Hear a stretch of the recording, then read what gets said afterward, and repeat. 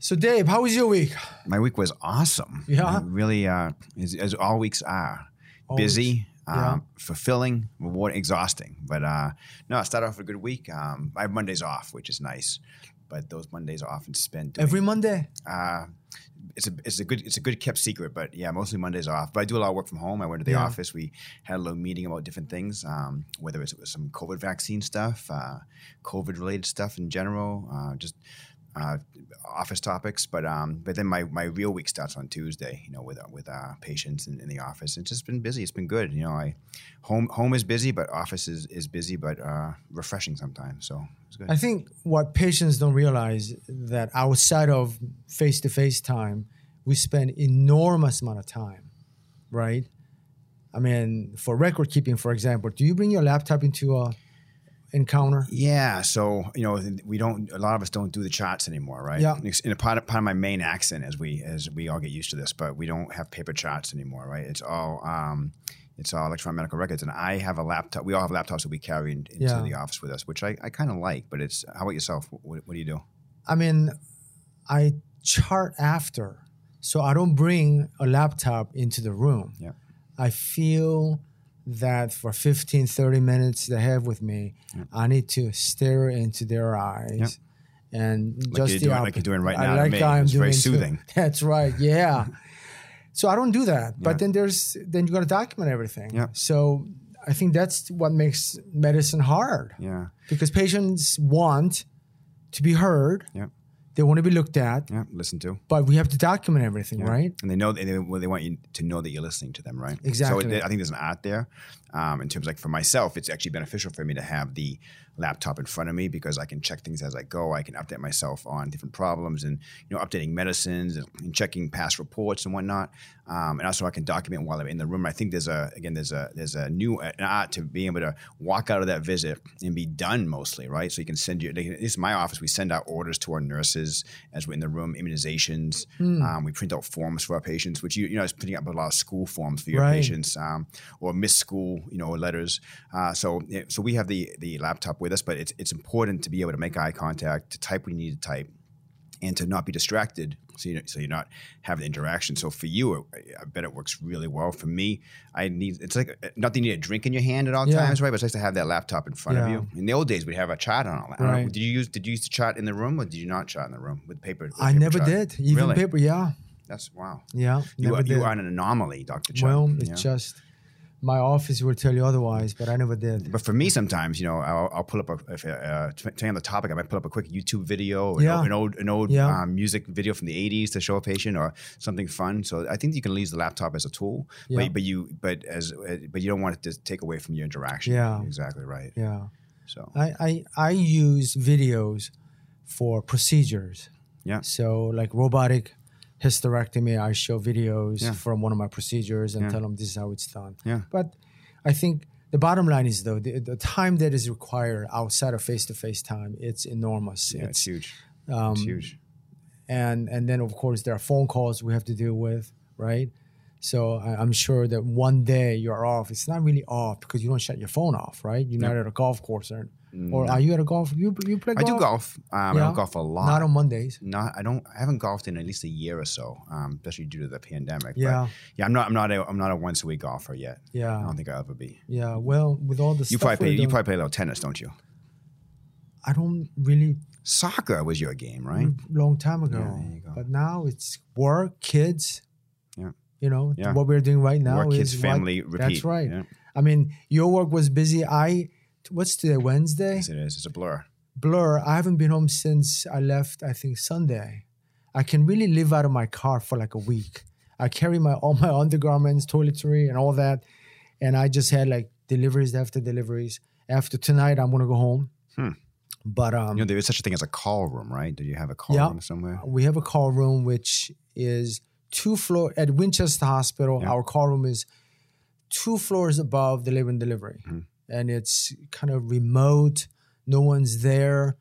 It's almost like Friday the 13th or Halloween, murder coming out. But, some places lie down for a few minutes. Yeah. But it's been a busy week. And this morning I had I had one of those moments where it was a patient that I delivered. This is the second child, second newborn for this particular patient, and she's a nurse, and she did great. She and the baby's head was about to crown, and usually at that moment I had them just stop, let that perineum stretch, and I was talking to charge nurse, and we were just staring at that baby's head, which is about to come out, and say, "Wow, holy smoke! Look at that! Yeah. That moment, it's so." Amazing. How long have you been doing this for?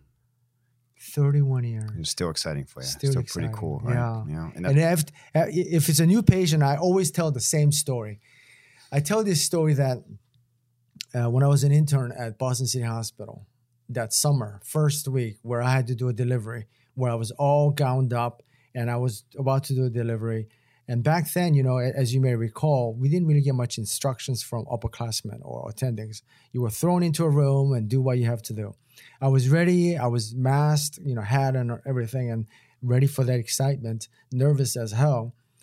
And the father of the baby goes, "So, Doc, how long you been doing this?" And luckily, I was all covered up except for my eyes, and I'm looking away from him and staring at my nurse, begging for that hand, help me. And she said 2 words, "Long enough." Yeah. And I tell that story to almost every delivery if I have a chance to, repeat that. But no, it doesn't get old. That's great. Yeah. Hopefully you don't repeat it for the second or third child or the past. We heard that story before already. I know. And I said, well, Chun's getting old. That's why. There you go. So, and then what exciting news do you have this week about anything in medicine, pediatrics, medicine, other than vaccine? Anything you want to talk about? I don't know if there's any groundbreaking stuff coming out, except for I think the vaccine is huge that they went down to age 11 and 12. Excuse me. And I know that Moderna right now, the Pfizer vaccine, COVID-19 vaccine is approved down to age 12 and under the EUA, emergency authorization. And Moderna is looking at that as well. I actually have 2 patients in my office, 17, 12, who are enrolled in the Pfizer study right now. Oh my God. Is there any way for my twin boys to enroll? How do I do that? I can send you some information once we're done. Perfect. Because I was thinking about having my 9-year-old do it. Yeah. And as think about this is, so we're comfortable doing that. Yeah. And it really sounds like if your providers, like your pediatricians, your family practitioners, your internists, your OBGYNs, are comfortable with this vaccine, it's a huge, powerful tool to encourage people to get it. And I tell people if that vaccine was available right now down to age 2, and I had a 2-year-old, I'd give it to them. Yep. And so I was thinking about having my daughter go into the trials, Yeah. but she's going to camp. It didn't happen last year, so she wouldn't be able to get her 2 shots apart. Right. So that's a downfall for that, but she'll have a good time at camp. No, but yeah, so I think that's big news on the horizon. And the other big news on the horizon is that this vaccine may be available soon down to age 2 by the end of the summer or fall, which I thought was going to be age 6 to 11, just usually how they break things up. But I think that's really, really big, really big. Still the number one question, right? What's vaccine. That? Yeah. And with when someone delivers and they come to your office and say, "Hey doc, I waited until I deliver. Here I am, my newborn. I have not been vaccinated. Should I?" I mean, they asked me the same question, but that's a big question for me. I'll throw it right back at you first. I mean, so you predate me, right, with these infants that are coming to me. So you're seeing the moms, right? So that's the big question: is should you get it, during pregnancy? And I tell them yes. Do you have any reservations of when they get it? No. Great. No, they should get it if they're, just had an ultrasound that confirms pregnancy at 7 weeks versus about to deliver next week. Yeah. Breastfeeding, I think you should get it. Yeah. Yeah. I think, I the answer is yes, and I explain to people, why I feel that way and what information that we know and, the organizations that we belong to, like ACOG for you and the AAP for me, American Academy of Pediatrics, the recommendations, the CDC, and I'm very, very comfortable with this vaccine now. And I think I promote it.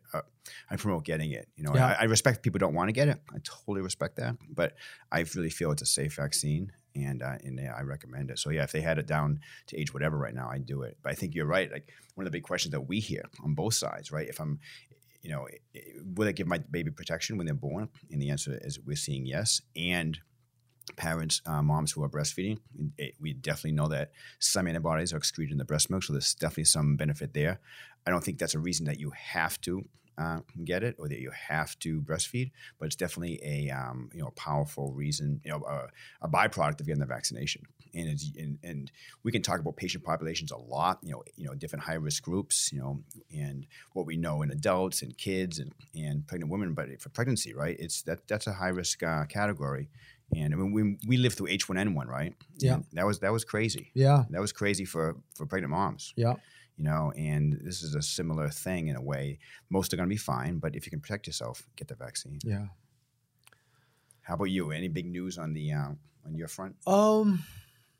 Nothing much, except that it is interesting. 2020, in this country, we're the lowest absolute number of births since 1979. 3.7 million births. But in this area, numbers are up. Crazy. Winchester Hospital, I think they're going to do 15, 20% more than last year. So why? I don't really What's know. your theory? Yeah. I don't really know. Yeah, when COVID hit, people were saying, "Oh, there's going to be a baby boom in 9 months, right?" And then the thinking people, the experts said, "No, during stressful times that doesn't happen, right?" And then we had like a little bump. No pun intended. From a point of view of babies, like around, I say you can confirm this or not, around March, April, and then right now they are just coming fast and furious. And I think the summer is going to be really busy. Yeah, it's exciting. What's really interesting too, as a going to segue, is parents who've had infants this past year. And their kids haven't left the home really, or they haven't been, not that you need to, but they haven't gone to daycare. They haven't been exposed to a lot of stuff. And this is going to be a very interesting time for people as we come out of this pandemic. Having infants, 1 and 2 year olds who really haven't been exposed to much and getting out there, and what we're going to see from that. There are many patients, like new patients in 2020. I've never seen them without masks. Yep. So now I visit them during postpartum visit, and I have to do a double take because I'm not sure if it's my patient. Yep. Because I've always seen them with mask on. Yep. So it is a very strange time. But overall, I think it's a process. I tell patients that, yes, it's a very stressful time, but if you really think about the whole past century, half century, people have lived through a lot worse. And it's just different time. Yep. With technology we have, maybe it's a negative thing because we find out about everything right away. Yep. So maybe it's not helping dealing with anxiety. But overall, I think people are enjoying that what you had mentioned, the kids are not seeing anyone, but they're being raised by their parents, almost like in old days. You just stay home. And so it's a new thing for many people. Yeah, it's interesting you say that because I tell people, like, in the old days, right? And I'm not sure how far we go back, but there was a community there, right? You had especially family, close knit family close by. And now in this day and age, where there's a lot of people traveling or moving to different parts of the country or the world, you don't always have the extended family nearby. So you would think too, like during this time, one benefit was when you had a baby, or you had a young child, both parents often were home for the past year. And what kind of, I mean, I wish we didn't have to get this positive secondary gain, such an awful, 14, 15 months. But how cool was it to be home with your child that much one-on-one, which, at times got a little stressful. But the downside was, with the extended family, like the grandparents, you couldn't see them, which was tough. So it was like this catch-22, right? And you could be home, but you couldn't see your family. So now we're coming out of that, which is really nice. And I would love to be a fly on the wall for a lot of these families, which are definitely probably a month or so into this already, seeing their grandchildren for the first time or seeing their relatives. It's a big deal. It's a big deal. We live in a really big country. Population of 340 million, and we're the third highest when it comes to population in the world. But with the country being so big, when I look at a lot of my immigrant patients, where they still are able to maintain their nuclear family. Yeah. So a lot of immigrants that kind of live either in the same household or nearby. And I see that because of this pandemic, many of, like a lot of my Indian patients, when they're babies, the parents or in-laws come over to stay with them for weeks and months. Now they can't. Yep. And they don't know what to do. And it's a huge struggle for some of our patients, you know? You see that, right? You nailed it. That's a great point. And all the extended family couldn't travel. Yeah. Then some of them were able to come over in a nice way. They couldn't leave. Yeah. Which is Yeah. good. You know, but different cultures, different ethnic backgrounds. There's definitely that extended family makes that trip and they're there for a while. I remember one time in my office, I had a new baby, a mom and a dad in there, the mom's mother and the mom's mother's mother in the room. So I had 4 generations. Wow. And they were from India in the room to me. And that's pretty cool. You know, pretty cool. But that was tough last year. And hopefully we can get back to that. Yeah. Hey, I've been wanting to talk about circumcision. Well, that makes one of us. Yeah. I mean, it's, you know, first of all, the way the prenatal test is done by 12-week-ish because of the blood test. You know, most people do gender reveal and they find out what they're having. And did you do gender reveals? I never. I mean, not gender reveals. No. Did you know? Not gender reveals because we weren't. There wasn't the internet back then, right? When we were having kids, not to date ourselves. I'm Korean. Yeah. Firstborn has to be a boy. so when my wife was pregnant, I remember at Boston City Hospital, even though machine was really crude, this is 97, I was trying to ask her, can I just scan you one more time? I studied around 12 weeks just to see if I can catch something in between. But I knew we were having a boy. Didn't you? Oh, yeah. So we knew. Yeah. But I was just happy to know. I didn't really care what it was. Yeah. What it was. I was happy that everything looked like that scan looked okay. Yeah. Of course, we can talk about this too at some point. It's a little dicey when they're throwing out different measurements and numbers at you and get very nervous when you're sitting there with a tech. Right. And especially when they leave and say, I'll be right back with the doctor. But yeah, we knew what we were having. But you know, it was fun to know. Yeah. So I have 3 girls, so I never had to. Yeah, really you have 3 girls, no boy? 3 girls, no boy. So I never had to dive into the circumcision topic, but let's go. Let's do it. So, I mean, I have 4 boys, and I don't remember how the first one, I don't even know if I was involved with the decision making. I mean, I probably was asked, and I said, okay, whatever. But for Koreans, I think Korea has a very unique history when it comes to circumcision. So until 1945, when the World War II ended, Japan surrenders in August 15th of 1945, and then soon after, U.S.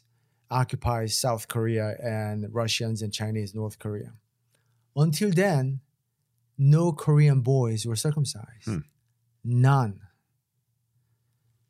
Then, until recently, per capita, more Korean boys were circumcised than any other nation. That's called Uncle Sam's influence. And I read an article where, looking at Korean internet sites, almost all of them, like 97%, are pro-circumcision. And only about 3% really kind of brings up this topic about, well, maybe it should not be done, right? So where it stands for us in this country, American Academy of Pediatrics says circumcision, at least in this country, there is no medical benefit, but should be made available to those parents who desire the procedure, right? That's how I understand it, more or less. More or less, there's no different details. I mean, on the surface, that's the statement, but you keep going. And that's what I tell patients. Yep. And I find that compared to when I was a medical student in the 1980s, I feel like maybe 3 out of 4 were boys were circumcised. Yep. Now I think it's more like 2 out of 3. Definitely there's a downward trend, you know? Yeah. And then I looked into history of circumcision in Korea. Now, I was not circumcised. And that's because... That's the big reveal. Right? That's the big reveal. Sean was not circumcised. And because I was not circumcised, I wanted my boys to be circumcised, you know. But it probably had to do with economics because poor people in Korea were not circumcised. But I think if you're not circumcised and you went to military in Korea, because there's a mandatory 3 years of service, which I think is a little less now, but I think you get circumcised when you get into the military, because Really? yeah, gee, no, thank you. There's a reason not to join Korean military. Wow. But To change my itinerary. but think about that. Here's a country, long history, no circumcision ever, probably because we didn't know how anyway, but it was never done. And then all of a sudden, it's done. And at some point, I want to talk about plastic surgery in Korea. Because one of the theories, because Koreans love plastic surgery. Okay. Right? Since when? Here's a theory. Yeah. Apparently, during Korean War, American surgeon in Korea started this eyelid surgery to make upper eyelid double like Westerners, rather than like, I mean, I have slanted eyes. This is how I was born. I'm never going under the knife, you know? Yeah. But that's when the trend started. Yeah. So I'm thinking, wow. So 1950s, plastic surgery trend starts, and shortly before then, circumcision. Whose fault is that? I mean, I love America, right? Yeah. But it's still, damn it, it's American influence. Interesting. Yeah, and I'm going to do a little more research, because there is the plastic surgery is huge. I mean, when I watch Korean TV show or movies, right, I can't really tell what nationality these actors are. And then you search up on internet, I see these are actors before and after pictures. I mean, it's like literally black and white. They've had so many surgeries, but that's what people want, I think. Anyways, I got off the subject, but So that's so. Yeah, so that there's the two. bottom line, both circumcision and plastic surgery, The United States fault. Right? United States fault. Well, plastic surgery comes from within, right? So people wanted to, yeah. So that's interesting. Like they wanted to change their looks to look less Korean. Yeah. You know? But there's a lot of United States too. There's a lot of different ethnic backgrounds that try to look like different ethnic backgrounds sometimes, right? Whether it's changing the color of your skin a little bit or your hair, and for different reasons. And it's that's really complicated. I think It is. So I'm interested. Actually, I didn't know the history on circumcision and Korea, and I'm wondering what other countries. We can look more into that. Like what other countries, if this is an interesting topic, have done with that, or which countries have done it. Because the United States, yeah, I think definitely years ago, like when I was younger, it was probably up to 70-75%.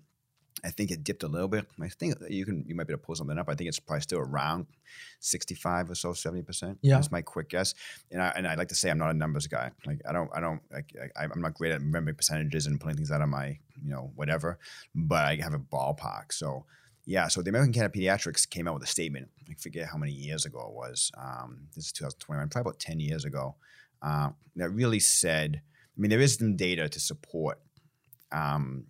There's different studies out there that show that there can be less STDs or STIs, as we call them now. Well, particularly in Africa, right? Exactly, right. So there are studies that can show that there is less chance of certain infections. Not all STIs are less, some aren't. We don't know why. But that goes to maybe like a deeper thing of not really preventing the infection by circumcising, but preventing the infection by safe practices. So some of these studies I haven't really looked at all the when we look at studies, right, we have to really look at how they're done. Are they double blinded? How's the data collected? Any confounding variables? So there are numbers out there that could say, yeah, there's less chance of getting certain infections if you're circumcised. I think that but the American Academy of Pediatrics, as you said, really basically the policy statement basically says that the main reasons to circumcise your child are cultural beliefs, religious beliefs, and personal preference. Yeah. So those are powerful statements. Sure. No one's going to argue with cultural, religious, right? And I think this is where we come from. I'm going to argue with personal. So if someone says I want to circumcise my child because, then that's okay. Because you were done. For whatever reason, yeah. I have families in practice where dad is and kids aren't, or vice versa. And if someone says, I don't want to circumcise my child for these reasons, and if the bottom line is personal, then that's just as right. And I think I think that was good for the American Academy of Pediatrics to say, really, whatever you choose is fine, because you can look at these numbers however you want. You could say, yeah, there's a decrease in infections, the decrease in penile cancer, which is extremely low to begin with. Yeah. But you can look at these numbers all you want, and you can look at the people who are anti-circumcision and their arguments in terms of how it might affect stimulation for the male, or how you're removing an unnecessary body part, or how there could be poor outcomes after circumcision, which is with any surgery, although it's usually a minor surgery. But you can look at these numbers either way, and there's a lot of definitely anti-circumcision, maybe not as much pro, because people who are doing it for reasons that you can't argue with. Yeah. So my feeling is it's really important to recognize that, and even more with social media that's out there. There's information out there, and you have to really be careful how you look at it. But you do what you feel comfortable with. I mean, I can list the reasons why you should do it. Yeah. And I can list the reasons why you shouldn't do it. But the main reasons are cultural, religious, and what you want to do. It's totally fine. But people can talk about, well, you're removing a piece of a body part without talking to your child, and how can you make the decision for them? Well, we do a lot of stuff like that. We pierce kids' ears. We take out their wisdom teeth. I mean, maybe it's maybe a bad analogy, right? But I really think, no one's going to argue with someone who's, from the religion not to do it, not if they're doing it appropriately, performing it correctly, or whatnot. But I think it's interesting how influence, and that's probably what happened in America too. Like there's an influence of certain people, and people started doing it because it was, people thought it was the right thing to do for different reasons. But I think now we know that really those are the three big reasons. I was just looking up other countries like Korea, Philippines. Yeah. Now similar history. Philippines in 1800s, I think it was under control of Spain, and then Spanish-American War, we took over, and we have one of the biggest naval bases in the world is in Philippines, right? Yeah. But boy, looking at this data, like 93% overall prevalence of circumcision. So Philippines and Korea stand out, and these are two countries where U.S. played huge role during the both World War I and World War II and after. Yeah. Interesting. But for me, I come back to my boy. I don't really remember why the first one was circumcised, and then after that, I wanted to make sure the other boys were the same. Okay. So there you go. But that's your reason. Yeah. And is that wrong? No. I mean, at least my kids, I don't think they'll come back and say, "Dad, gosh darn it, why did you do this to me?" I don't think they'll do that, but. Yeah, the interesting thing would be, one thing to think about is interesting, like kids who are circumcised, like what's the data on them saying, "Hey, I want my foreskin back"? Yeah. And I've had young men who come in and ask and want circumcision. Yeah. Actually had I think an 18, 19-year-old who wanted to make an appointment with the urologist for a vasectomy. So. And, wow, that's a powerful. Yeah. So he reached out to the office, and I said, I just want to meet and talk with you before you talk to your urologist. I'd like to understand your thought process here and why you want to think about this. So that's just a random well, thing. Let's stick with the topic. So 18, 19, legal age, wanting vasectomy. Yeah, we'll say 20. 20. I have had not a huge number, but probably dozen women in their 20s who asked to have a surgery because they did not want to get pregnant. Mm-hmm. And the reason I bring this up is because these women, they had a hard time finding GYN surgeon. Mm. It's because if you're old enough, right, I think you should have that option. It's a very responsible option. And in a way, if they change their mind later, they can still get pregnant, right? Mm-hmm. But at that time, mm-hmm. it could be because maybe a medical reason they cannot be on any medical contraception. Mm-hmm. But I find these young women, all of them, I think they were all highly educated, very well spoken, and they said, "Chun, I don't ever want to be a mother. Mm-hmm. Can you do this surgery for me? Because I think you're my third or fourth GYN surgeon, and others have turned me down." Mm. And then it's funny that you bring that up, a young person. I've never had that before, but I'm interested to talk to him. Yeah, I think that's a very mature decision. Yeah, I think that they're adults. Yeah. Right. And if they were younger, of course, that's when you have to kind of figure out the thought process behind it, because if they're not, of age where they can make that decision.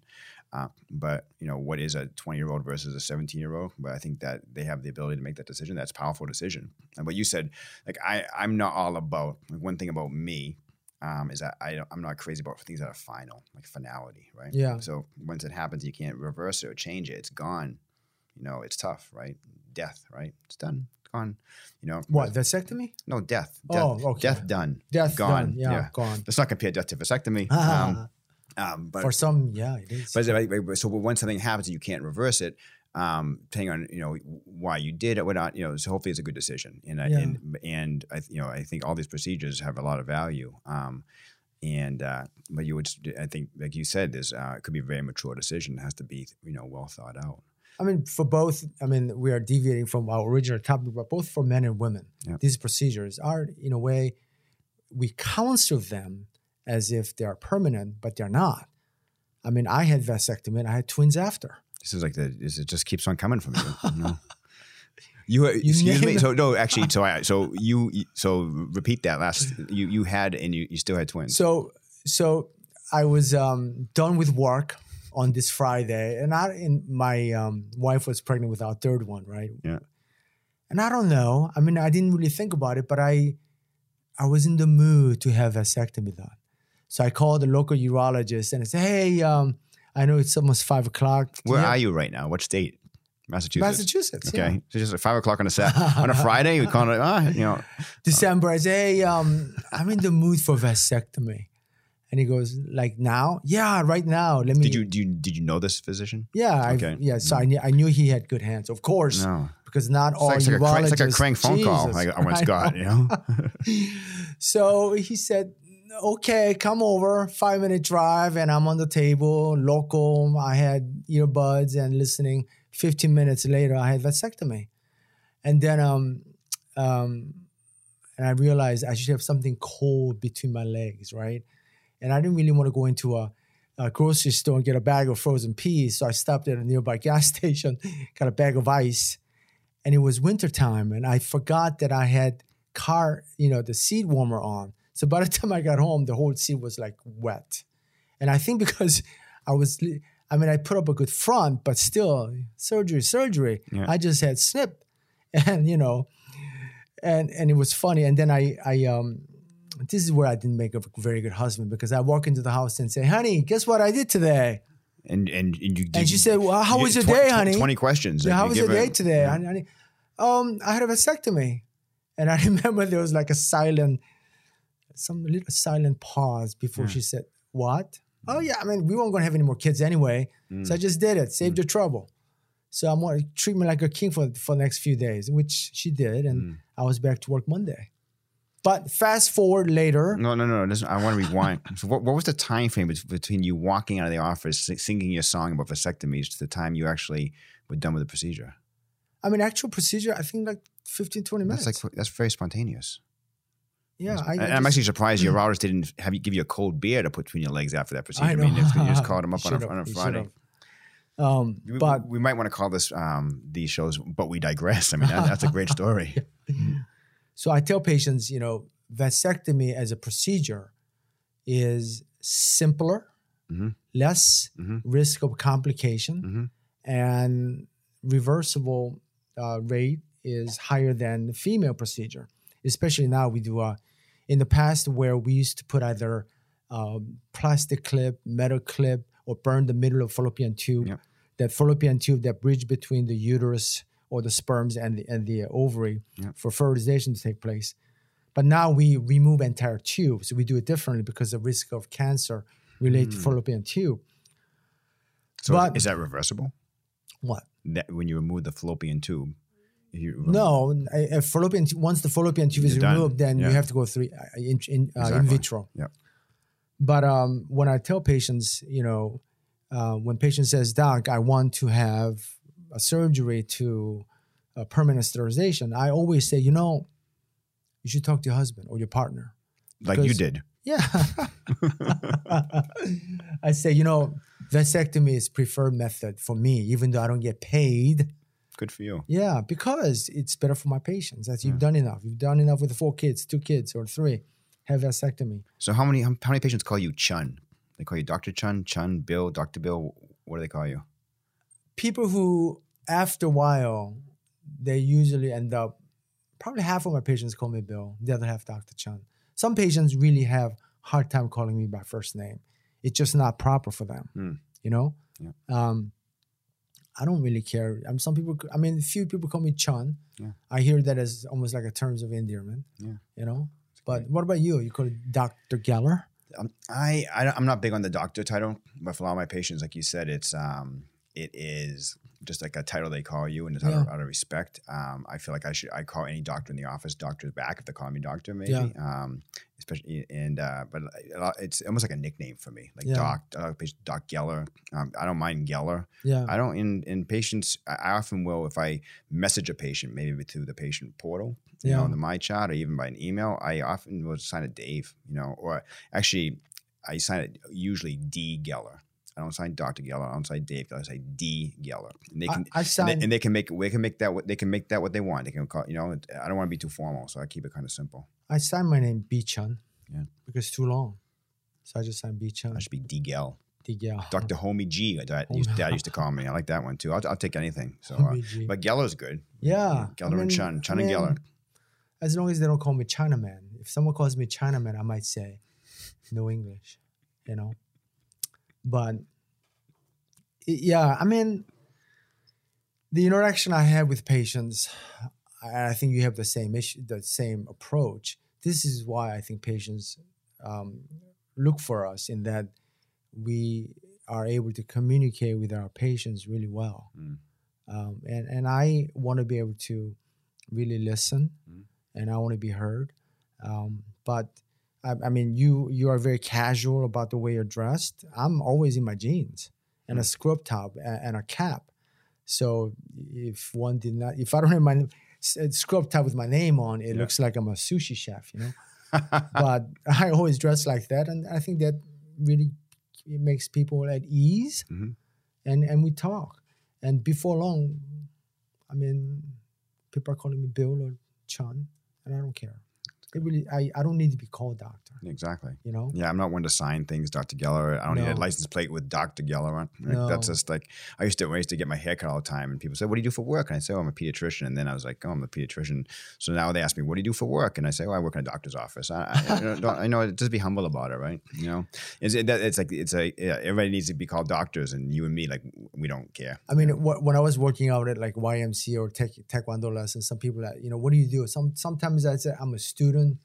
Now I look too old to be a student. Maybe I say, hey, I work in a Chinese restaurant. I don't really want to start the conversation about what I do, because we go to these places to really get lost. Yeah. I don't want to have to talk about my work and, you're OBGYN, huh?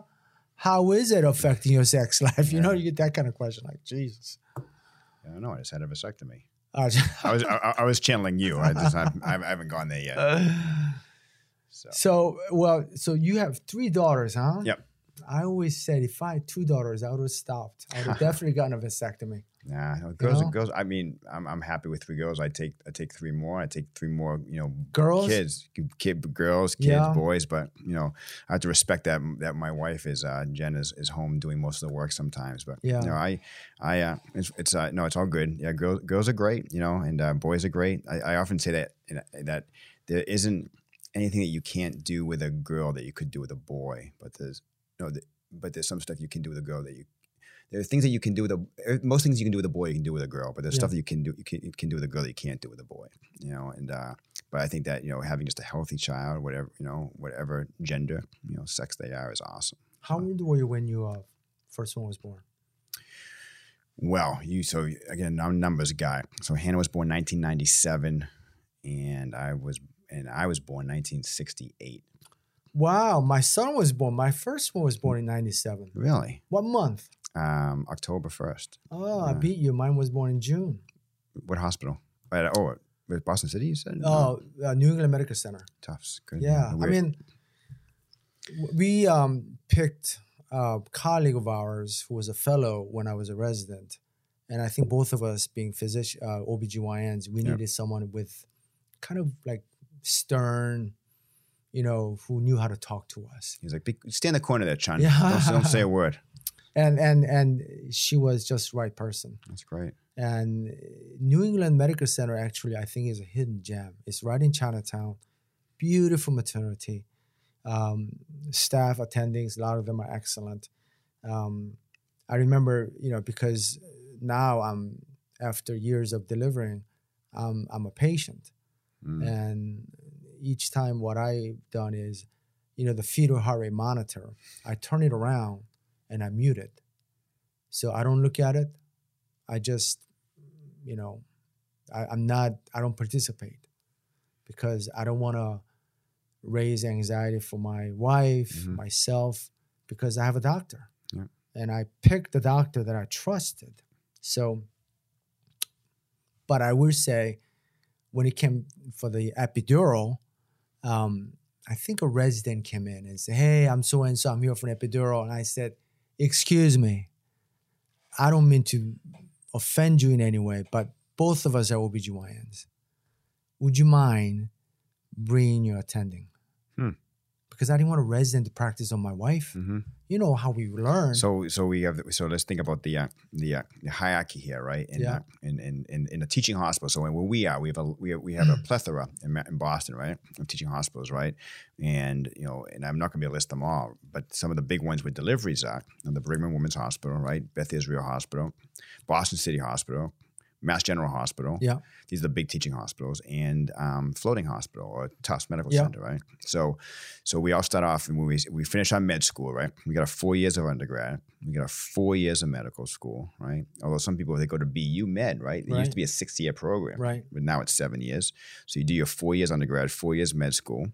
And then if you keep on this, like I say, the conveyor belt of medicine, then you do your internship and residency, right? So most of us, it's like 3 years, if I'm correct, right? For 4. Pediatrics, it was 3. So you did OBGYN is 4. So the first year is internship, right? And then your next year is a residency. Yeah. And after that, if you're specialized, you may still do a fellowship, right? Yeah. Which is on top of your residency, right? And different fellowships, cardiology, different types of surgery, neurosurgery, forever. Ear, nose, and throat, ophthalmology, blah blah blah. And that's another fellowship, which could be anywhere from 2 to 3, 4 years sometimes. And then you're a doctor, and then you're what we call an attending, right? A head doctor. So you walk in, you're Bill Chun now. You're an attending. So you had a resident or an intern or a resident. So at least a second year. Second year resident. At least a second year coming in to do your wife's procedure, and you were like, no.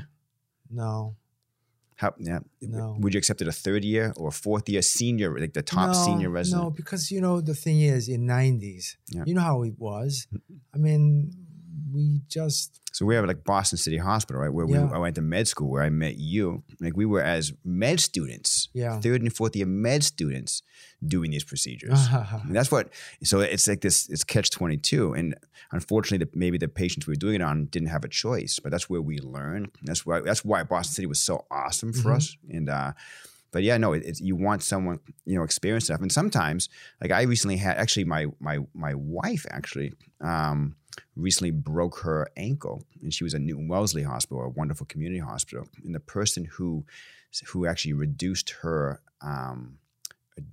fracture in the emergency room, prior to being splintered to go see the orthopedic a day later, was a resident. And she said, honestly, because my wife's had a lot of different. She's a huge athlete, a lot of different injuries over the years, especially on her feet. And I was really hoping for the highest level person to do this.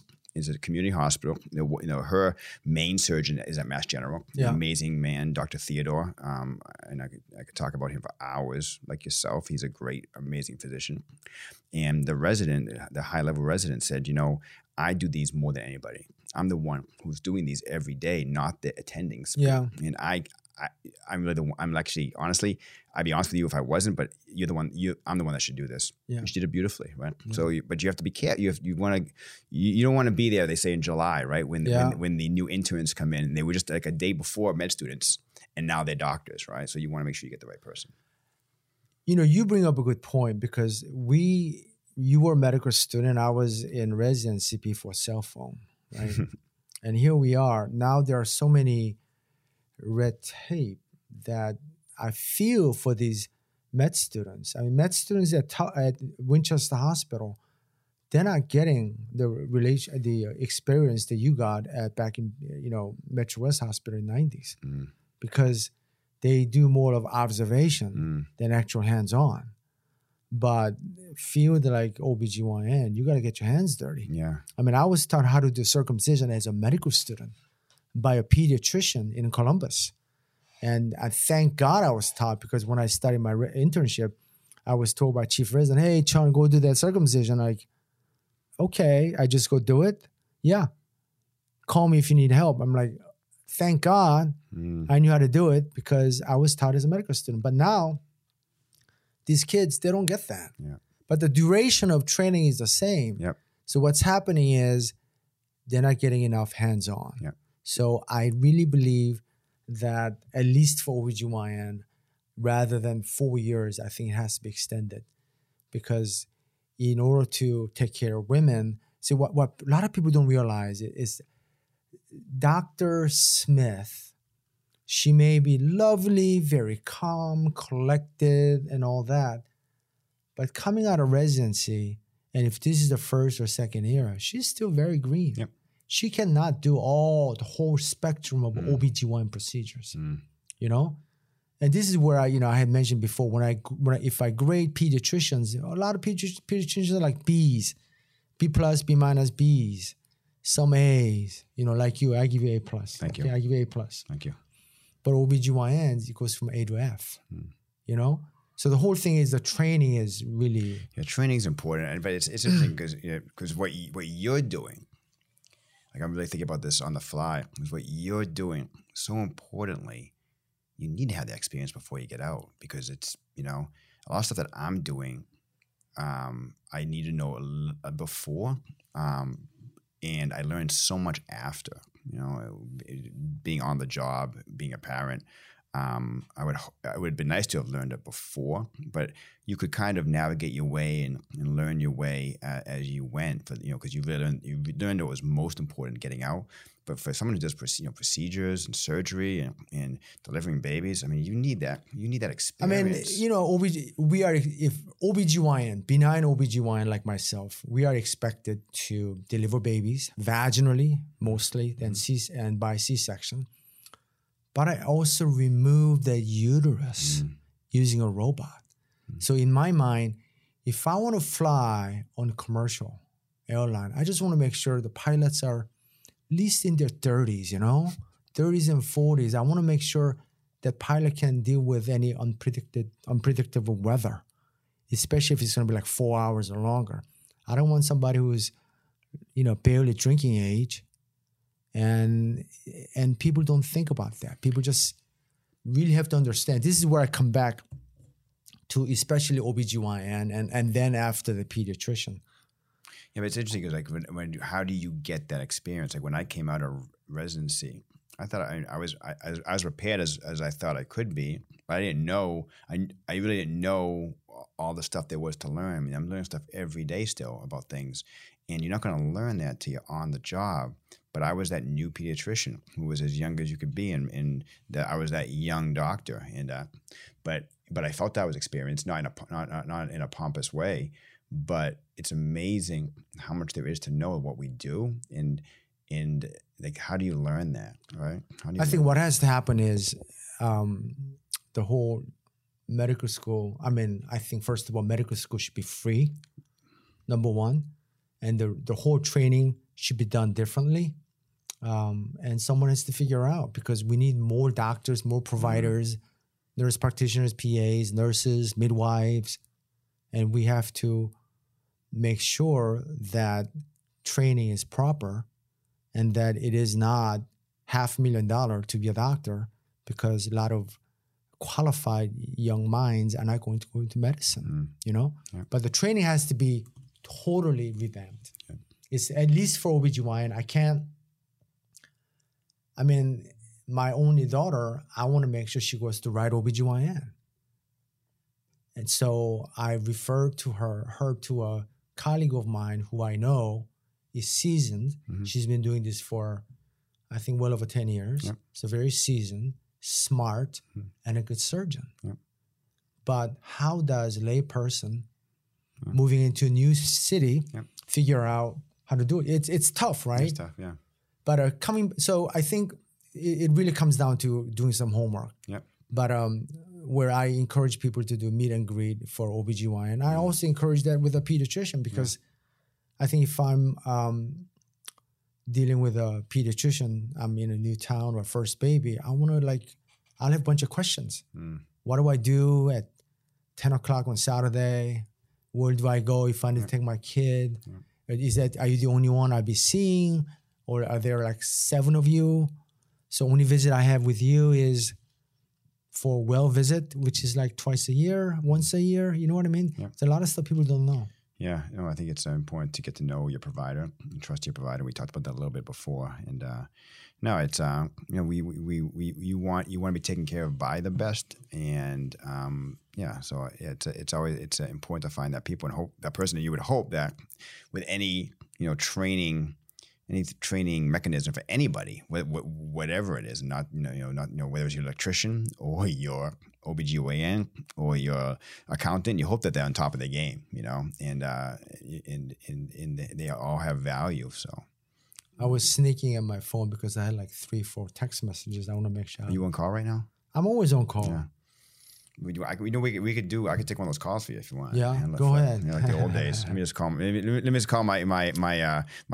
OBGYN fellow. That's you. I'll call my head doctor. Call me. So from your week this week, as we're midweek right now. Yeah. Any amazing office stories saying that, or anything that happened to you in the past week or so, something that maybe good moment. I want to talk about this. So I had a delivery. I slept in the hospital and I had a delivery this morning, but in between, 5 o'clock in the morning or something, I was reading a Facebook and one of my patients, excuse me, posted something about, chronic condition. I mean, here's a person who, if you look at her, she looks great. She looks very fit, but she has a chronic medical condition. And it's hard to deal with anything chronic. And she was just talking about that there are many chronic conditions like rheumatoid arthritis, Raynaud's, and others where it's not something that people are feeling comfortable talking about. And sometimes I think what she was trying to say is she has a hard time connecting with a provider, primary care. And the story was interesting in that she asked that, could you possibly post this? And I did. I read that. Yeah, right? Yeah. And I mean, this is just one, and this person was courageous enough to post something on Facebook. But I wonder, when I read this, there must be tons of people who don't have an outlet to really share what's going on physically, mentally, and whatnot, But I think it's important, and I try to tell this person that it's not so much that she has the answers, but keep asking questions, looking for direction. So I try to post something on Facebook here and there, and it's not always exciting deliveries or whatnot, but I feel like this person really represented a huge number of people who are looking for someone to listen to them, So it's interesting because as doctors, maybe as husbands, we feel like we need to fix things, right? Like somebody has a problem and we feel like we have to fix it, right? And I've learned that when you ask somebody a question in the office, how are things going? How is sleep going with your child? And they tell me everything about the sleep. They don't always want me to tell them what to do. Yeah. They don't want me to fix the problem. They just want me to listen. And I've learned that, and that we don't always have to have the answers, but that's really, it's powerful. And I think that as physicians taking care of, we're not, maybe our specialties don't always lend that we're taking care of people with chronic conditions, but we see people with chronic conditions a lot. Sometimes they go to see different specialists, for different things. But we have to, we can always empathize, we can sympathize, and we can listen, and we can guide, and we can support, and that's a huge role. It's like, just being a support person is important. Just being part of the team is important. And not always having the answers is okay. And knowing that we can help them find the answers. There's not always a solution to everything. Yeah. Even in medicine, unfortunately. That's kind of scary sometimes. But, hopefully we can all help people be on that path to improving somehow. I think years ago, maybe not even too long ago, if I had a patient whose weight was significantly too high, let's say 5'3", and she weighed 270, I may have been one of those doctors who say, you got to do ABCs because health is important. Now, I don't really do that as much as especially if the patient says, I want to lose weight, then rather than telling them what to do, I'm now saying, why? Why do you think you want to lose weight? And I asked them, because if Oprah Winfrey, multi-zillionaire with personal chef, trainer, therapist, and God knows how much money she has, if she cannot keep her weight steady, then many of us don't have a chance in hell. So the question then becomes why? And I do the same thing with the smokers. Smokers, I don't tell them to stop smoking because they know more about smoking than I do. And it always becomes not knowing, it's knowing and doing. And many of us have that gap between knowing and doing. Yeah. But a lot of, as I get older, I feel like, I really do feel like I could probably see a patient, maybe 2-3 patients a day, just talking. Because maybe now that I'm older, I'm seeing my patients differently. Mm-hmm. Rather than just being really objective about pain. Is it endometriosis? Is it fibroid? But sometimes they may come with that, but there may be underlying something else, right? Because I really think, at least in women's health, we're not looking for that underlying psychosocial or something that really are not being addressed. And I felt like that may have been the case when I read that post today. And I just said, hey, if there's anything I can do, let me know. And it's on her to reach out to me. But it's hearing or listening to patients is something that I feel I'm better at now than maybe 20 years ago. And I think that comes with experience. And how many thousands of people have we dealt with, right? But still, we're still learning. No, that's powerful. I often will look back at, you rate me high. I appreciate that. I rate you high, and I know you appreciate that. But I think I can do better. And I'm always looking back at different interactions and what could I have done differently, and how could I have, been better. Whether it's just body language or treatment plans or listening. And I think that it's funny as we age, right? You look back, and it's funny because I love seeing a lot of patients. Yeah. And I like seeing them, but in a way where it doesn't seem like a lot of patients, right? So because I want to touch as many patients, I want to have as many interactions as I can, but I want them all to be quality interactions. Yeah. And so it's so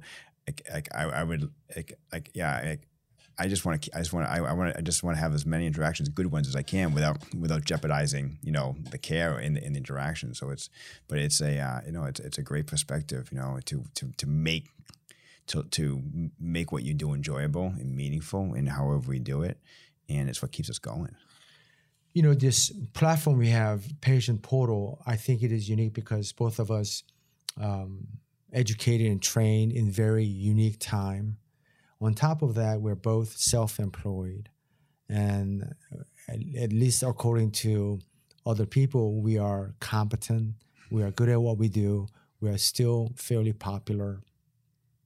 We're both parents, and we are at that age where we have had experience, and there's nothing like experience in life, experience as a physician. And I think with everything that is being said, talked about around us, I do feel what two of us say on different matters should matter. Yeah.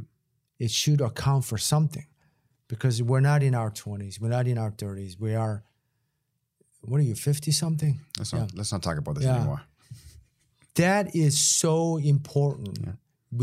I want to say us as a team, what we say, it can go up against anyone. And I think that's what Patient Portal is going to be. Yeah. And each week we'll have different stuff to talk about, how the week went and whatnot. Yeah. I feel like I'm rambling because I haven't had much sleep. This is great. This is how we function. Yeah. And we talk about what matters, and we express our opinions and our experience. And it's important. These are all great things. There's a great conversation. So if listeners like how we do things, then we encourage you to subscribe and look for our upcoming episodes.